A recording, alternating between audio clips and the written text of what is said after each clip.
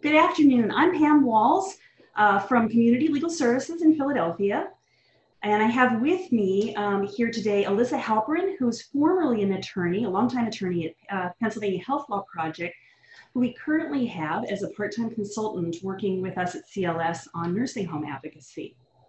Thank you for joining us today as we talk about protecting nursing facility residents in this terrible time of COVID-19.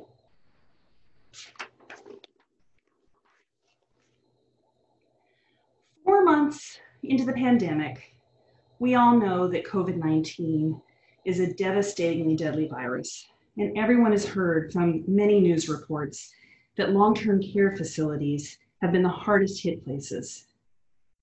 This is because they are mainly the residences of older people who are especially vulnerable and who have pre-existing conditions.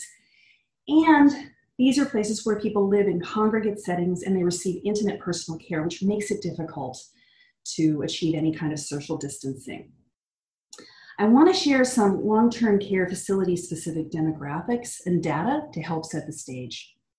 As of yesterday, there have been 7,122 known COVID-19 deaths in Pennsylvania. Nearly 69% of those deaths have been older adults and people with disabilities who reside in long-term care facilities. And specifically, 4,851 long-term care residents have died of COVID-19 since the pandemic began.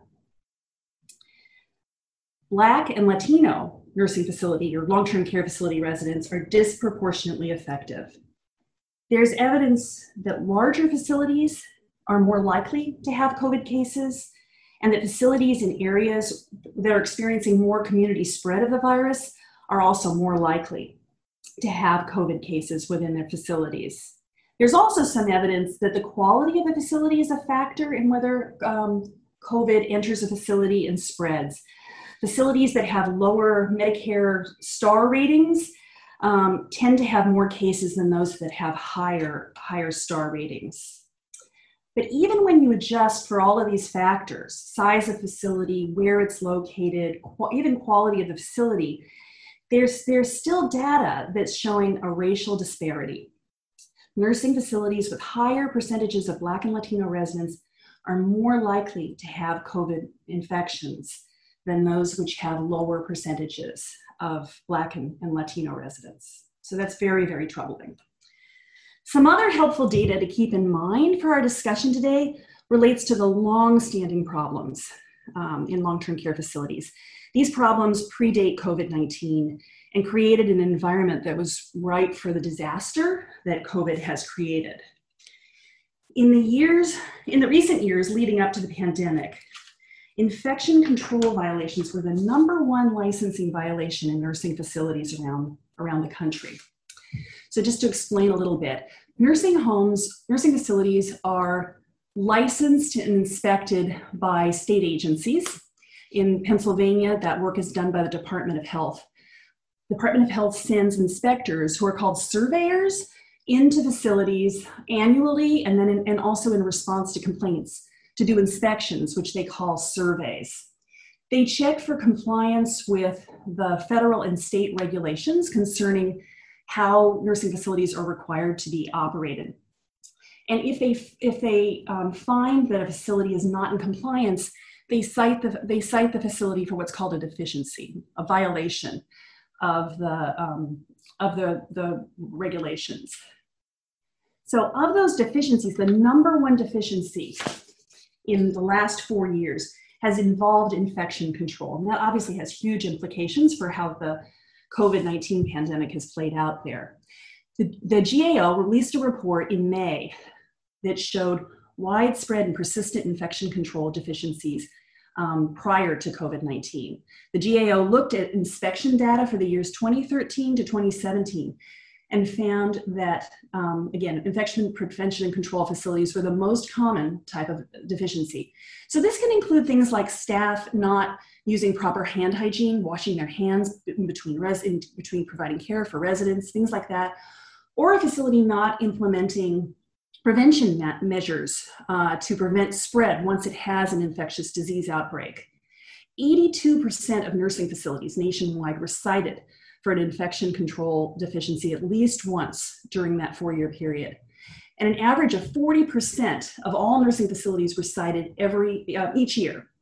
And half were cited in multiple consecutive years, which is a sign of a persistent problem in that nursing facility. Unfortunately, it's uncommon for enforcement action to be taken because these kinds of deficiencies have been cited generally as minor violations. They're considered no harm. They didn't cause any harm to a resident. And therefore, they're cited, but the facility can just create a plan of correction and say, well, here's how we're going to make sure we don't do it again. And there's no larger consequence to them. Only in 1% of cases was there a more significant enforcement action taken. So you can see how nursing facilities were at great risk for COVID to spread. Additionally, staffing shortages in nursing homes have been an endless problem.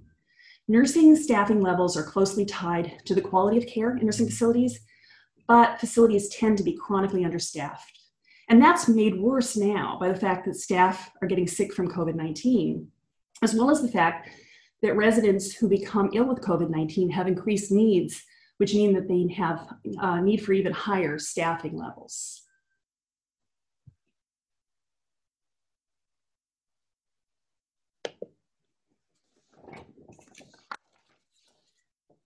In an effort to make nursing facilities safer and keep them staffed during the COVID-19 crisis, many requirements have been relaxed and rules have been changed since March. So first, let's talk a little bit about the federal response.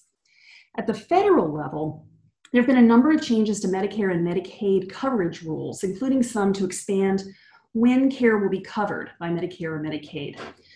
For instance, normally in order for Medicare to cover a skilled nursing stay, the beneficiary has to have had a 3-day hospital stay before they enter the nursing facility. During the COVID crisis, CMS is waiving that 3-day hospital stay. So a person who has a skilled need doesn't need to have had that hospital stay in order for Medicare to cover their care. In order for Medicare to cover the care, they do need to have a skilled need as opposed to a custodial need. But this is a big expansion of who can get Medicare covered in a nursing facility during the pandemic. Also, normally, if a person enters a nursing facility for skilled care, they can only get their care paid for by Medicare for a maximum of 100 days per benefit period. But CMS has extended that and said that people can get another 100-day stay if their need for continued skilled care is due to COVID-19. CMS has also expanded coverage and increased reimbursement for telehealth under both Medicare and Medicaid. And they've expanded the authorization for other professionals to do things that previously only physicians can do. So for instance, now doctors can delegate certain kinds of exams to nurse practitioners and physician assistants, although they have to be supervised by a physician. These are just a few of many, many changes that have been made to Medicare coverage requirements during the pandemic. And I just want to, in case this is of interest, I just want to let you know that the Center for Medicare Advocacy has on its webpage a really good advocates guide that goes through all of these changes in detail.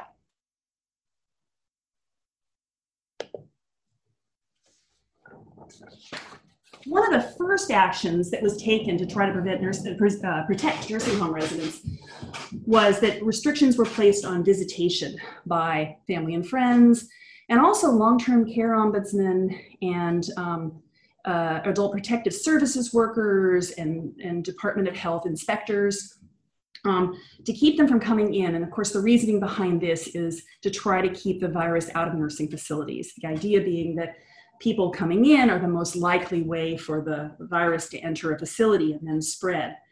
So since mid-March, family members and friends have not been allowed to visit residents in nursing facilities except in really narrow circumstances, generally only at end of life. They can have a compassionate care visit if a resident is dying.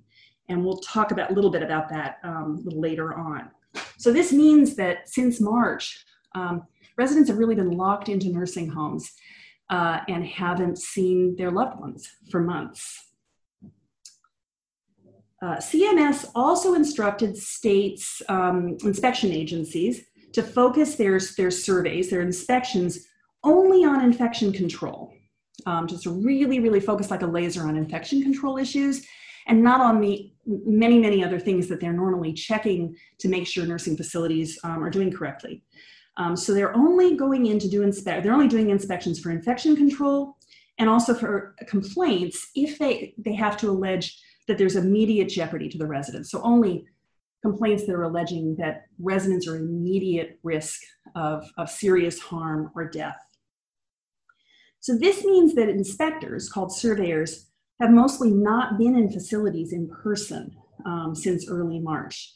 And again, that's to avoid spreading the virus, but it's concerning as time goes on that we don't have sort of eyes in the facility to see what's happening.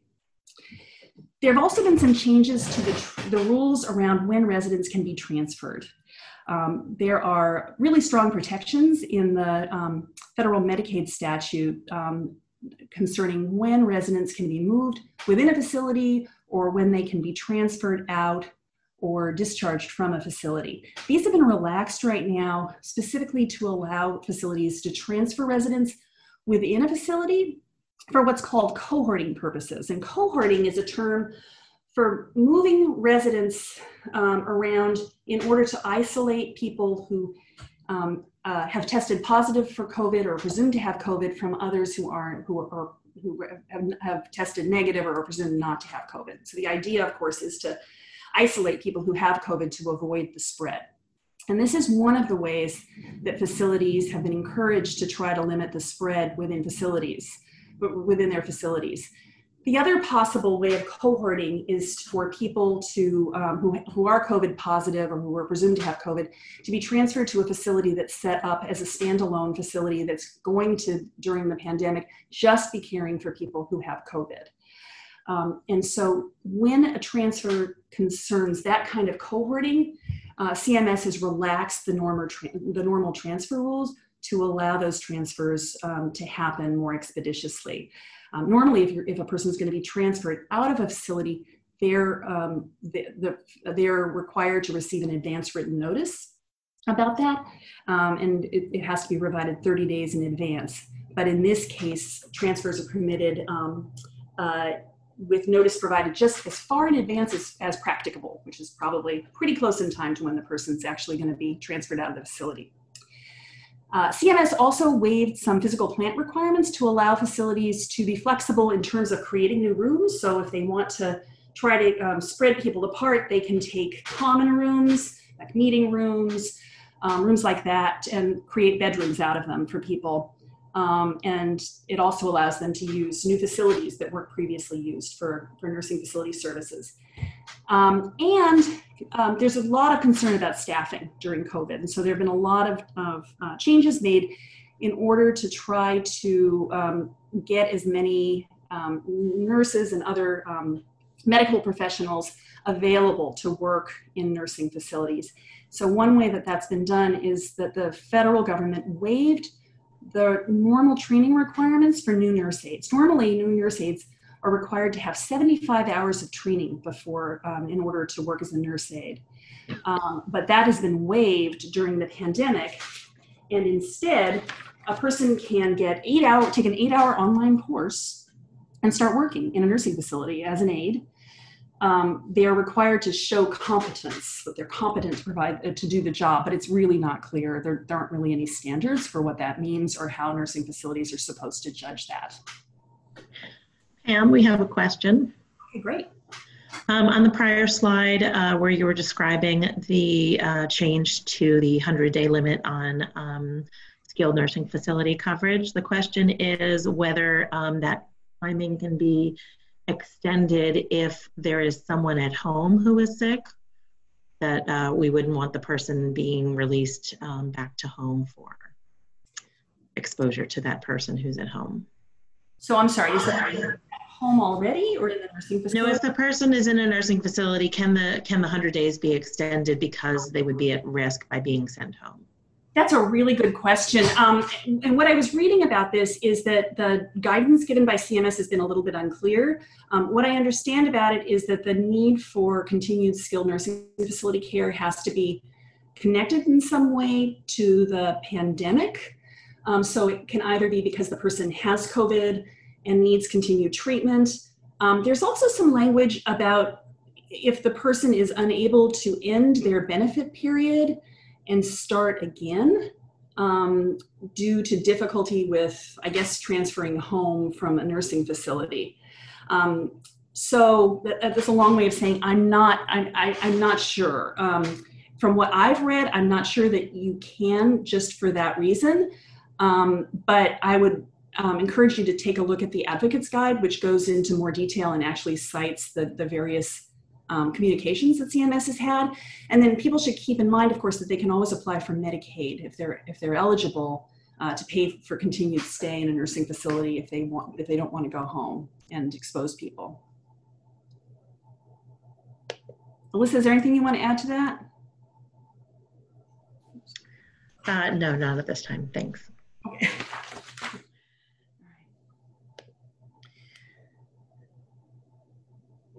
CMS,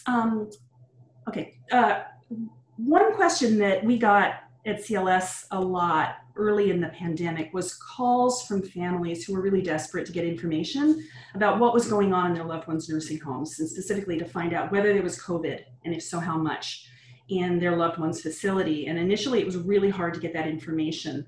The state was not releasing facility by facility information. CMS then issued some clarification about, or some guidance about what was required. And now CMS requires nursing facilities, first of all, to notify all families, their representatives and residents when a confirmed new COVID case is identified in a facility, or when 3 or more residents or staff have a new onset of respiratory symptoms within 72 hours of each other. So the facility is required to let both residents and their family members know when this is happening. Facilities have a lot of flexibility in terms of how they communicate this. They can do it either through an email listserv, a website, they can put it on their website, or they can send recorded phone messages to families. And then, of course, if a resident themselves is diagnosed with COVID, their representative and family must always be notified because that's a significant change in the person's condition, and so they should be notified immediately.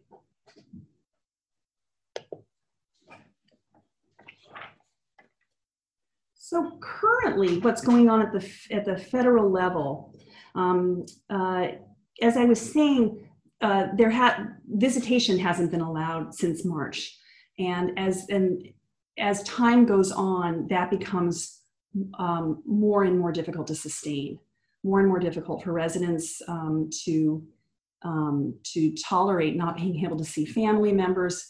Especially difficult, there are many of these. There are residents, of course, who have dementia, who may not even understand why they're not seeing their loved ones anymore, or why they're being made to stay in their rooms all the time.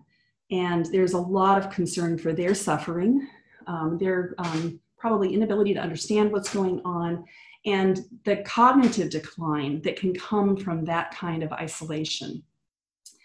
And so pressure is really building, especially as we see that COVID-19 is unfortunately doesn't seem to be going anywhere immediately.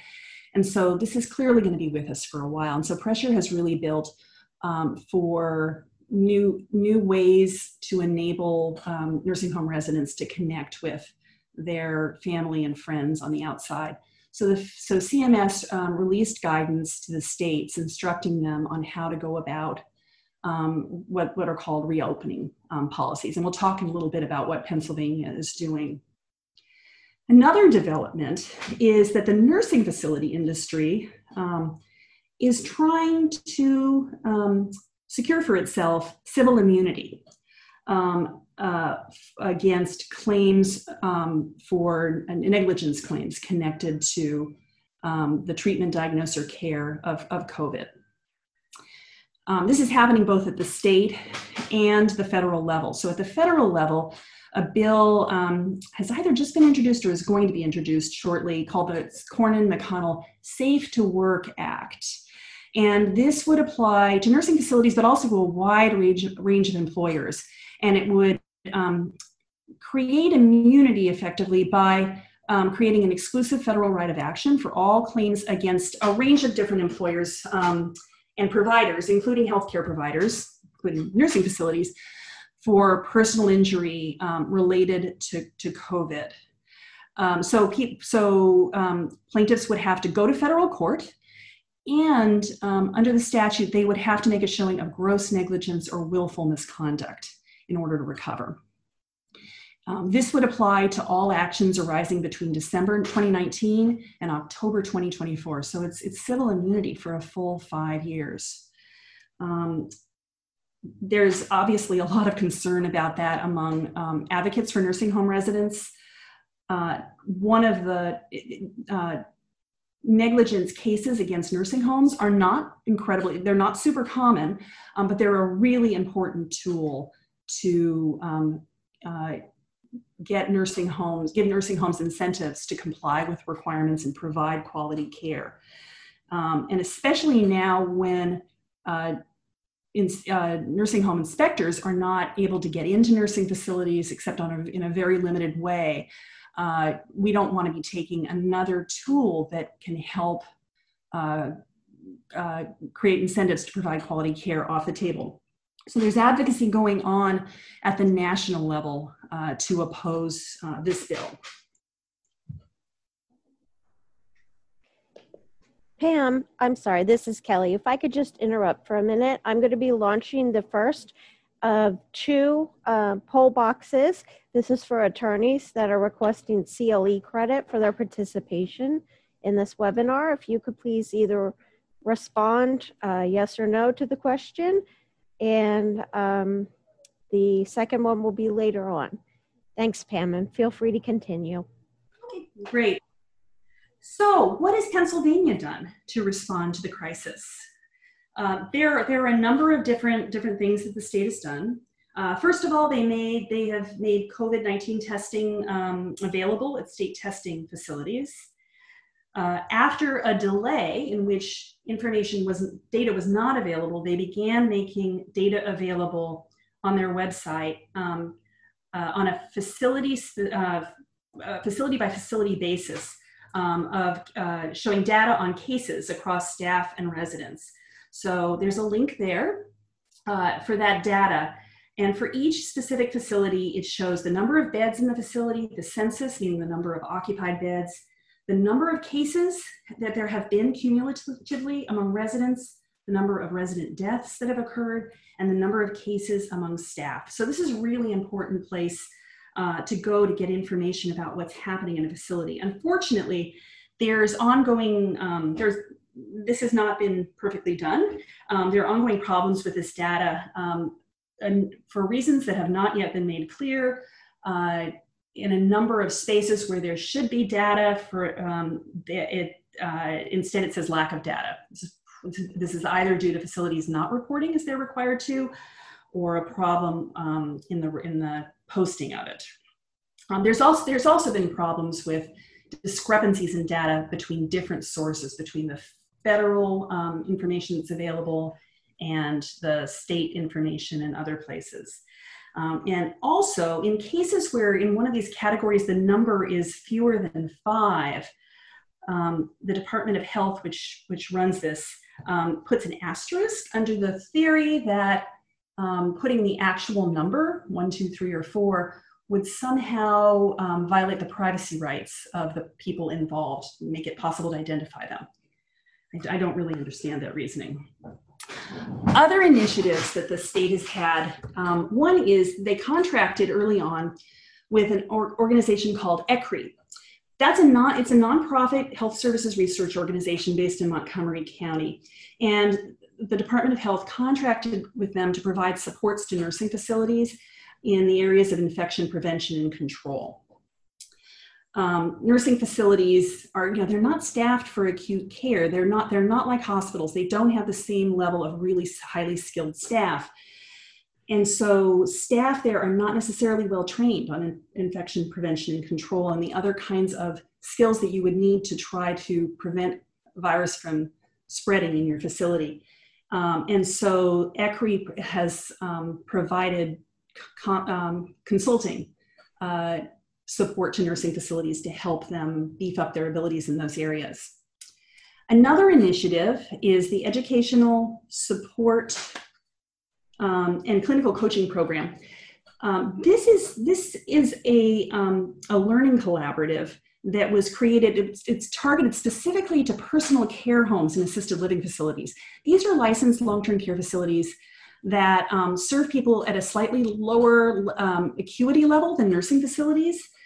But just like nursing facilities, they're congregate care places that house people with pre-existing conditions. And so these are folks that are at a lot of risk. And these are facilities that have really no medically trained staff on board. And so they're really at high risk of COVID spreading. And so the Jewish Healthcare Foundation, recognizing this, partnered with the Department of Human Services, which licenses personal care homes and assisted living facilities, to provide educational support to these facilities in the form of webinars, web-based educational materials, and connecting them to clinical expertise to try to help them meet their residents' needs during the pandemic. And we have a question before we move to the next slide. The question is related to the data that's published and what is the frequency of the data? How often is it updated is the question that we received. Weekly is the answer to that. It's published each week.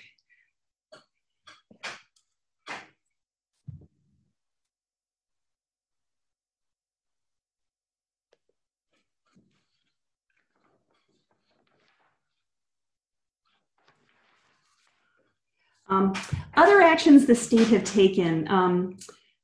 So the first thing you need to do in order to try to get COVID under control is to test, of course, and find out who has it and who doesn't, to try to keep people separate and from spreading it to each other. And so the Department of Health, after a lengthy delay caused by difficulty sourcing enough testing materials, finally mandated baseline testing of all residents and staff in nursing facilities. That was to be completed by July 24th. Our understanding is that it was about 80% completed as of last Friday, which I think was the 24th, and that the department believed that additional information was coming in. So I think they were close to being done, but not quite. Personal care homes and assisted living facilities also have to complete universal baseline testing by August 1st. So again, this is testing everybody in the facility to find out on a given date who tests positive for COVID-19. Concern with that is that the state's policy so far doesn't provide for regular retesting. You know, it's one thing to find out at one point in time who has COVID-19, but that's something that is going to change, can change day by day. So in order to really stay on top of this, it's essential to have policies for regular retesting. And so far, the guidance issued by the Department of Health only requires retesting in limited situations. So that's something that we need, is a more rigorous policy on retesting in long-term care facilities. Other actions the state has taken: $245 million in care funds were distributed to nursing facilities. And the state also has issued state visitation guidance. So as I was saying earlier, it's become increasingly a problem that residents are isolated in facilities and can't see their loved ones, and also a real problem that people can't get into facilities and kind of have eyes on what's going on in facilities. Is there neglect occurring? Is good quality care being provided or not? Visitors to facilities and Ombudsmen and protective services workers and Department of Health people going in have always been a really important way to make sure that there are eyes on what's happening, to create incentives for good quality care to be provided, and to raise the warning if it's not being provided. And that hasn't been happening since March.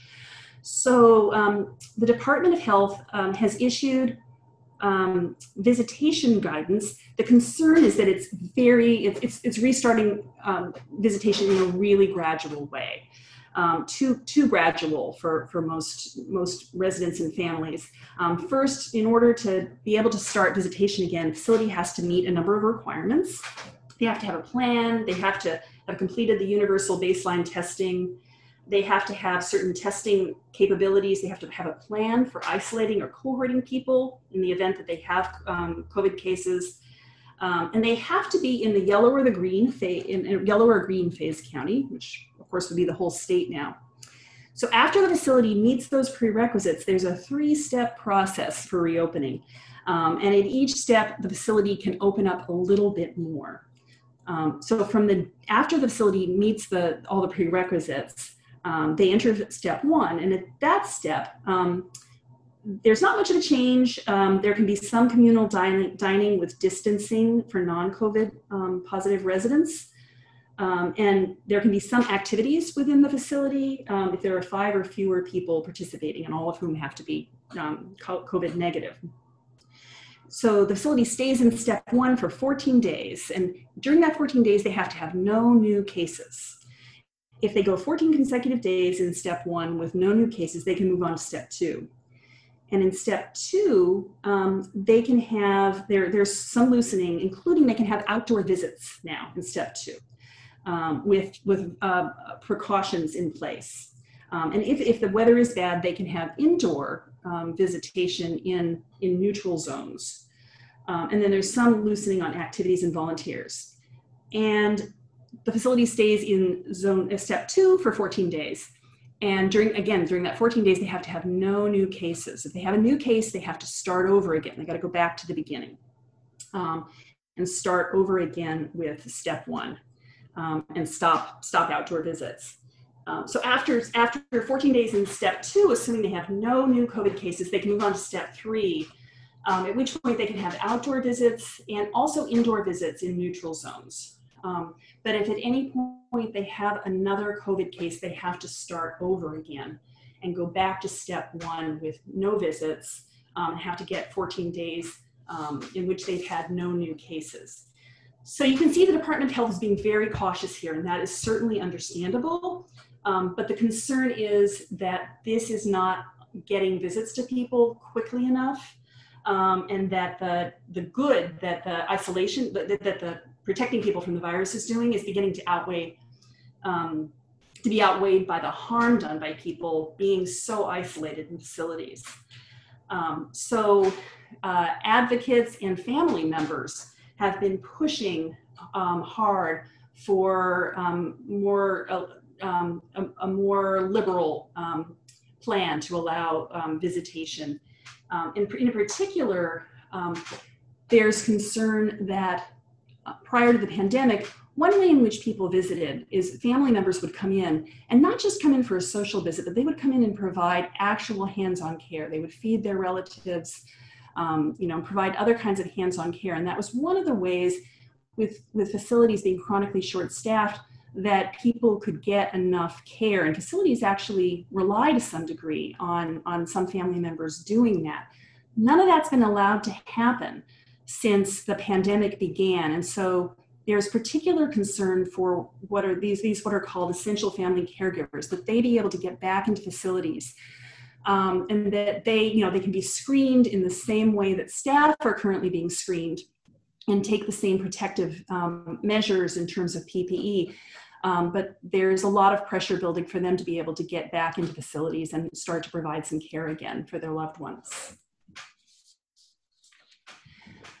Another big development that has just happened in the last few days, or just gotten started in the last few days, is that the state is funding what are called Regional Response Health Collaboratives, otherwise known as RICPs. And they just had a first webinar to roll these out last Friday. These are contracts with health systems, which was selected in each of 6 regions around the state. So health systems bid on this contract, and they're partnering together to provide operations, management, and administrative support to long-term care facilities, basically to give them additional capacity to be able to provide good care and protect their residents from COVID. So in the Southeast region, for instance, Penn and Temple partnered together, and they have one of the contracts. Jefferson and Mainline Health Systems partnered and have another one. Geisinger is partnering in another part of the state, UPMC. There are a number of different healthcare systems. And the idea is to bring the expertise from these healthcare systems into nursing facilities that mainly don't have it. So the state has entered into contracts for these partnerships to provide a range of different services with nursing facilities. They're expected to do at least 2 on-site visits at each facility in their area before December 1st, which unfortunately is when the contract ends. They're going to be helping with getting universal testing done, getting everybody tested. They're going to provide access to infection control expertise so that can be done well in nursing facilities. In the event of an emergency involving an outbreak in a facility, they would deploy rapid response teams together with the state agencies to go in and deal with emergent needs. They're going to be helping get PPE, assisting with contact tracing, and a range of other things, helping get additional staff if needed. And they're also supposed to be providing some tech support to help communication between residents and families, like helping facilities get iPads and things like that, which residents can use to communicate with family, and also, helping the residents learn to use them and the facilities learn to use them so that they can actually be used for visitations. Pam, before we move to the next slide, we have 2 questions on this one. The first relates to the question about testing of residents and staff in facilities. And the question is, what about those places that have mixed levels, independent living to skilled? Is it only the skilled sections that have the testing and reporting requirements? Yeah, for testing, there are different deadlines. For the nursing facility part, they would have had to do it by July 24th. And for the personal care home and assisted living sections, they would have to do it by August 1st. If they have independent living, I don't think they would be covered by any of this kind of requirements. Okay, thank you. The second question is, do we know how the care funds were distributed to nursing facilities? Was it a percentage per number of beds, or, do we have any more information on that? Yeah, we do have information on that. I don't remember it off the top of my head. It was a certain amount went to facilities based on how many Medicaid beds they had, and then there was something else about how many occupied beds they had. If you can reach out to me, I'll find that specific information for you. Okay, Susan, we will get that information out. Yeah. Okay, thanks, Pam.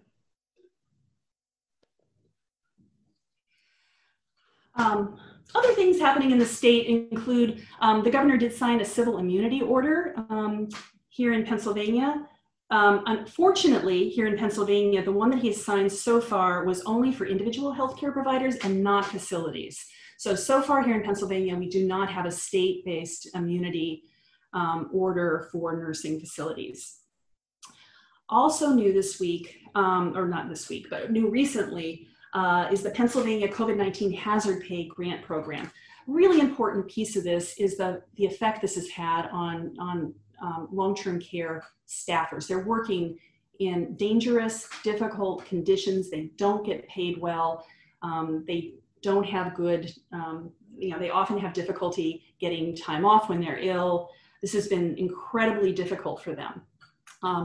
One approach to trying to help them in this, it has been hazard pay. And so Pennsylvania has implemented a program where funding is available for a range of employers in what are called life-sustaining occupations to apply.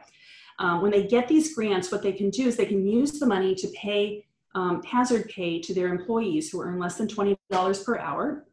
The grant is $1,200 per full-time employee, which is to be paid as a $3 an hour pay increase between August 16th and December 24th. So this is something of a hazard pay for nursing facility workers for whose employers apply for it.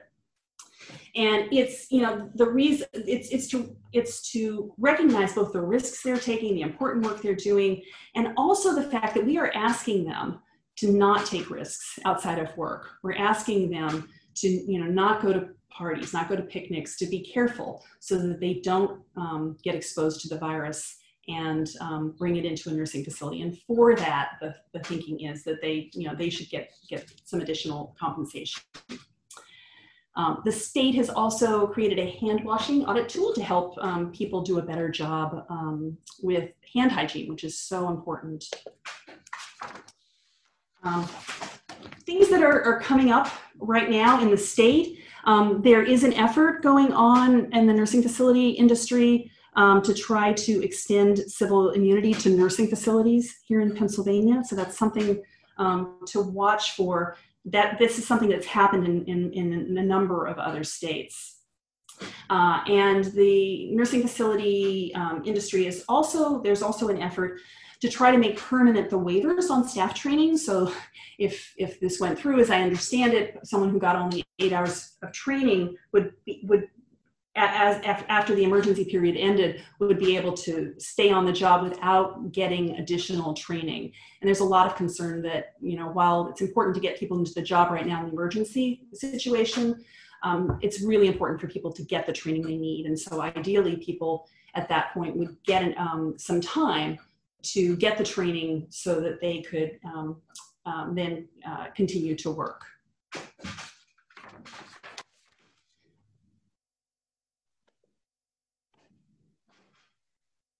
So what rights remain and what choices can nursing home residents exercise? It's important to remember that most of the extensive rights in federal law from the Federal Nursing Home Residents' Rights Violation remain intact and are still in force. Residents have the right under federal law to receive quality care, to participate in the creation of their care plans about what services they're going to receive. They've got the right to be free from abuse, neglect, exploitation, and having misappropriation, having their stuff stolen from them. They've got the right to complain, file complaints without being retaliated against, and they've got the right to have the facility make a prompt effort to resolve their complaints. They also continue to have the right not to be discharged or transferred except for certain reasons. So as I was saying earlier, if the transfer is about cohorting, some of those protections have been lifted. But for other kinds of discharges or transfers, all the protections that are normally in place for nursing home residents are still in place. So they can only be discharged in certain limited permissible circumstances. And they've got the right to appeal if they get a written notice and to appeal if the facility does want to discharge them. And they also have the right to a safe and orderly discharge to a place that can meet their needs if they are discharged. Excuse me, Pam, this is Kelly again. I'm just going to quickly launch the second poll box for CLE credits. It will be available for 2 minutes. And feel free to continue. Thank you. So what are some things that we as advocates can do for nursing home residents during COVID-19? Again, remember, nursing facility residents have been mostly locked down without visits. In addition, they're not able to have activities within facilities. Those have mostly been halted because people can't come together. This isolation is really devastating. And for this reason, there have been efforts here in Pennsylvania funded by AARP and also from civil monetary payments, which are fines imposed against nursing homes, to get additional technological resources into facilities to support video calls between residents and their family or friends. So one thing people can do is insisting that a facility teach a resident how to use these devices so that they can, and that they facilitate the contacts so that a resident can have video calls with family members or other loved ones. Advocacy can also include insisting that care plans be amended to outline how the facility is going to deal with the residents' communication needs during the pandemic. People can also advocate around visitation itself. I was talking about all the restrictions in place on visitation, but CMS's guidance on visitation does require facilities to allow what are called compassionate care visits. That's unfortunately been interpreted largely to only include end-of-life situations where the resident is dying and the family is coming in to see them really for the last time. However, that's not CMS's intention to be as narrow as that. CMS has issued guidance which explains that it can be broader than that. It can, for instance, it can be a situation in which a resident has suffered the loss of a family member and is grieving in the nursing home. That could be an appropriate, according to CMS's guidance, that could be an appropriate occasion for them to be able to have a visit to provide support from family. Or there could be something that has been traumatizing to a resident, like if a resident is newly arrived in the facility and they're having difficulty adjusting to being there, and they're suffering trauma from that. That could also be, according to the CMS guidance, an appropriate situation for a compassionate care visit from a family member. And these are not examples that are all-encompassing. There can be other situations in which it's appropriate for a compassionate care visit to happen. And there's room for advocacy for that with nursing facilities, and if necessary, if the facility resists, with the Department of Health. Another issue that has come up for nursing facility and personal care home residents is stimulus payments. Lots of nursing home residents, lots of personal care home residents, like the rest of everyone, receive stimulus payments, and they are entitled to keep them. There have been problems nationally with facilities trying to get residents to pay them over to them, and the facilities are just plain not allowed to do that. Stimulus payments do not count as income in determining patient pay liability in nursing homes. So in other words, the amount that residents have to pay each month toward their cost of care, that the stimulus payment does not count as income and does not have to be paid over to the nursing home. And similarly, personal care homes can't require residents to hand over their stimulus payments. So that's a great place for advocacy. We have a one-pager on it. The Department of Health, Department of Human Services have been very clear that this is not permissible, and they will enforce that. Other ways of getting involved are helping residents with complaints around quality of care, residents' rights, and inadequate staffing. And we'll talk a little bit more about how to do that. So we have a question about advocacy to get people out of nursing facilities. Great question. Okay, is that the question? What about advocacy to get people out of nursing facilities? That's a wonderful, wonderful question. Certainly, that's an important area for advocacy. People have the right to leave nursing facilities. It's important to have a good plan in place to make sure that where they're going, their needs will be met. But people have the right to leave, and sometimes they need advocacy they need someone to assert that right with the nursing facility to make it clear that they have the right to go home. And to let them leave, and that the nursing facility has to create a discharge plan in order to make that happen. Other issues that come up around that are using the nursing home transition program, which is a program that helps people in nursing homes transition into the community. You can get housing for people, set up services, and help them transition out. And so that's another, getting people involved in that and trying to push that process along quickly is another way to try to get people out of nursing facilities. There's also, if people do leave, they can have their bed held for a certain period of time. I don't have that information with me. I can get it for people if they're interested.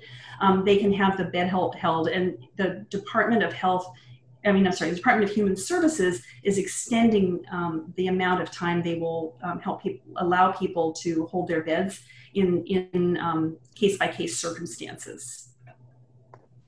Pam, can I add something on this point? Yeah, absolutely. Pam's going to shortly describe some advocacy work that's happening with a broader coalition, making recommendations to the state. And one of the recommendations is specifically about issuing policy as well as funds and resources to support an expedited nursing home transition process so that people who want to leave, and perhaps whether they need to quarantine, want to quarantine with family or get services established in any home and community-based based setting that is an expedited emergency response option that can be established for them. So that is a piece of policy advocacy that is happening, and we'll describe that advocacy more shortly. And I should also say the Project is doing some advocacy, is engaging in advocacy in this area as well. How to take action on behalf of nursing home residents. One thing you can do is contact the long-term care ombudsman. These are federally funded person-centered advocates for long-term care residents in nursing facilities, personal care homes, and assisted living. They don't have enforcement authority like the Department of Health, but they're advocates for residents. They know the nursing facility regulations, and they will know the administrator and some of the staff in the facilities, so they can often successfully advocate to resolve residents' issues. You can find your local long-term care advocate, ombudsman, by Googling it or through the AAA or on the Department of Aging website. They make really wonderful partners in advocacy. You can also, one way in which nursing facility residents come to legal services is when they've received a notice or otherwise been told that they're getting involuntarily discharged from their nursing facility. And this is sort of outside the scope of this to go into detail, so I just want to note, here are the regulations around how to represent someone. Here's where you file an appeal. Bureau of Hearings and Appeals conducts those hearings. I'm always happy to talk about these cases if you get one, about how to handle them and what the issues are that are involved. There are hearings with the Bureau of Hearings and Appeals, which is a lot of what many of us do, so it's a familiar venue for us. Another thing that we can do on behalf of nursing facility residents is help them with filing complaints with the Department of Health when they are experiencing violations of their rights or poor quality care. And there are a number of different ways to do that. I put the information in here. There's an online complaint form that can be completed on the Department of Health's website, or complaints can be sent via email or in writing or on a hotline or a fax complaint, or through via fax. In response to a complaint, the Department of Health is required to investigate. I should note, though, right now, nursing facilities are only, the Department of Health is only investigating complaints that involve allegations of immediate jeopardy. So if the complaint is something where you feel the person is at real risk or other residents are at real risk, it's important to highlight that, to make it clear that this is an immediate jeopardy situation and the Department of Health needs to get in there and find out what's going on and take action. Right, so with the few moments we have left, we want to talk a little bit about improving on where we are. There are a lot of changes that are needed. We need the visitation policies to be revised, to be a change from prohibiting all visitors and in a very, very slow reopening process to a policy that will have procedures to safely permit a return to visitation soon. We need reporting of data needs to be improved. The data accuracy needs to be improved and expanded. We need information about what's happening in terms of the race and gender of people who are affected. We don't have that information publicly available right now. We need staff and resident testing and, importantly, retesting strategy to be adopted so that we can have better early detection and a swift response when infections do occur. We need better infection control procedures. And as always, we need adequate staffing. The Department of Health is in the process of revising its nursing home licensing regulations.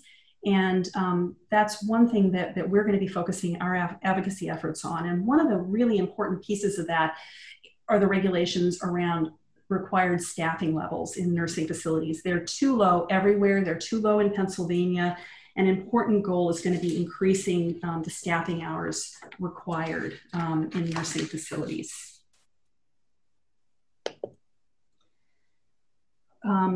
So we're part of a larger advocacy effort to improve care for residents. We're part of a coalition of advocacy groups that's been meeting. It includes the Pennsylvania Health Law Project, Disability Rights PA, and a number of other organizations. We've been meeting and working on a number of advocacy projects, including developing a list of recommendations for the state about how to better protect residents, meeting with state officials about that. We drafted some comments for the Federal Coronavirus and Nursing Homes Commission, and we're drafting a position paper with recommendations. And as I said, we're planning advocacy around nursing facility licensing regulations as they get revised. We were fortunate to get plan funding through the CARES Act to do this advocacy and also to provide technical assistance to the plan network. We're partnering in this nursing home advocacy work with folks at Mid-Penn and North Penn as well. And we have the grant runs through November 30th of this year. So we want to get information out about nursing home issues and advocacy and the kinds of things that legal services, attorneys and paralegals and case handlers may see and could work on, and also to say that we want to be available as technical assistance. So please feel free to contact me if you have any questions at all about things connected to nursing facilities or personal care homes or assisted living facility. We would really like to be in touch with you and provide any information that I can about that. We're at 1:59. Alissa, is there anything you want to add? Nope, not at this time. All right. So thank you very much for joining us today, and I will hand it back over to Kelly. Okay, thanks everyone for joining us today. Thank you to Pam and Alissa for the great information, and everybody have a great day.